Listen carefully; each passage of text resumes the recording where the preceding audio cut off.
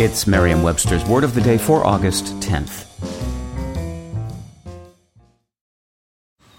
Man, that sunset is gorgeous. Grill, patio, sunset. Hard to get better than that. Unless you're browsing Carvana's inventory while you soak it all in. Oh, burger time. So sit back, get comfortable. Carvana's got thousands of cars under $20,000 just waiting for you. I could stay here forever.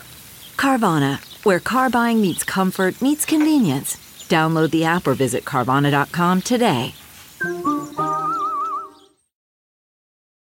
Today's word is vivacious, also pronounced vivacious, and spelled V-I-V-A-C-I-O-U-S. Vivacious is an adjective that means lively in temper, conduct, or spirit, sprightly. Here's the word used in a sentence from the New York Times by Jason Bailey. Totoro, the story of two young girls and the wood spirits they befriend, is vivacious and warm-hearted, trafficking in the everyday magic and fertile imagination of childhood.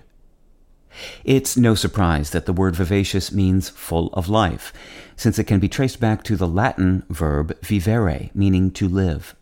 The word was created around the mid-17th century, using vivax, a vivere derivative meaning long-lived, vigorous, high-spirited. Other descendants of vivere in English include the words survive, revive, and victual, spelled V-I-C-T-U-A-L, all of which came to life during the 15th century, and the words vivid and convivial, both of which surfaced around the same time as vivacious. Somewhat surprisingly, the word live is not related. It comes to us from the Old English word liban. With your Word of the Day, I'm Peter Sokolowski.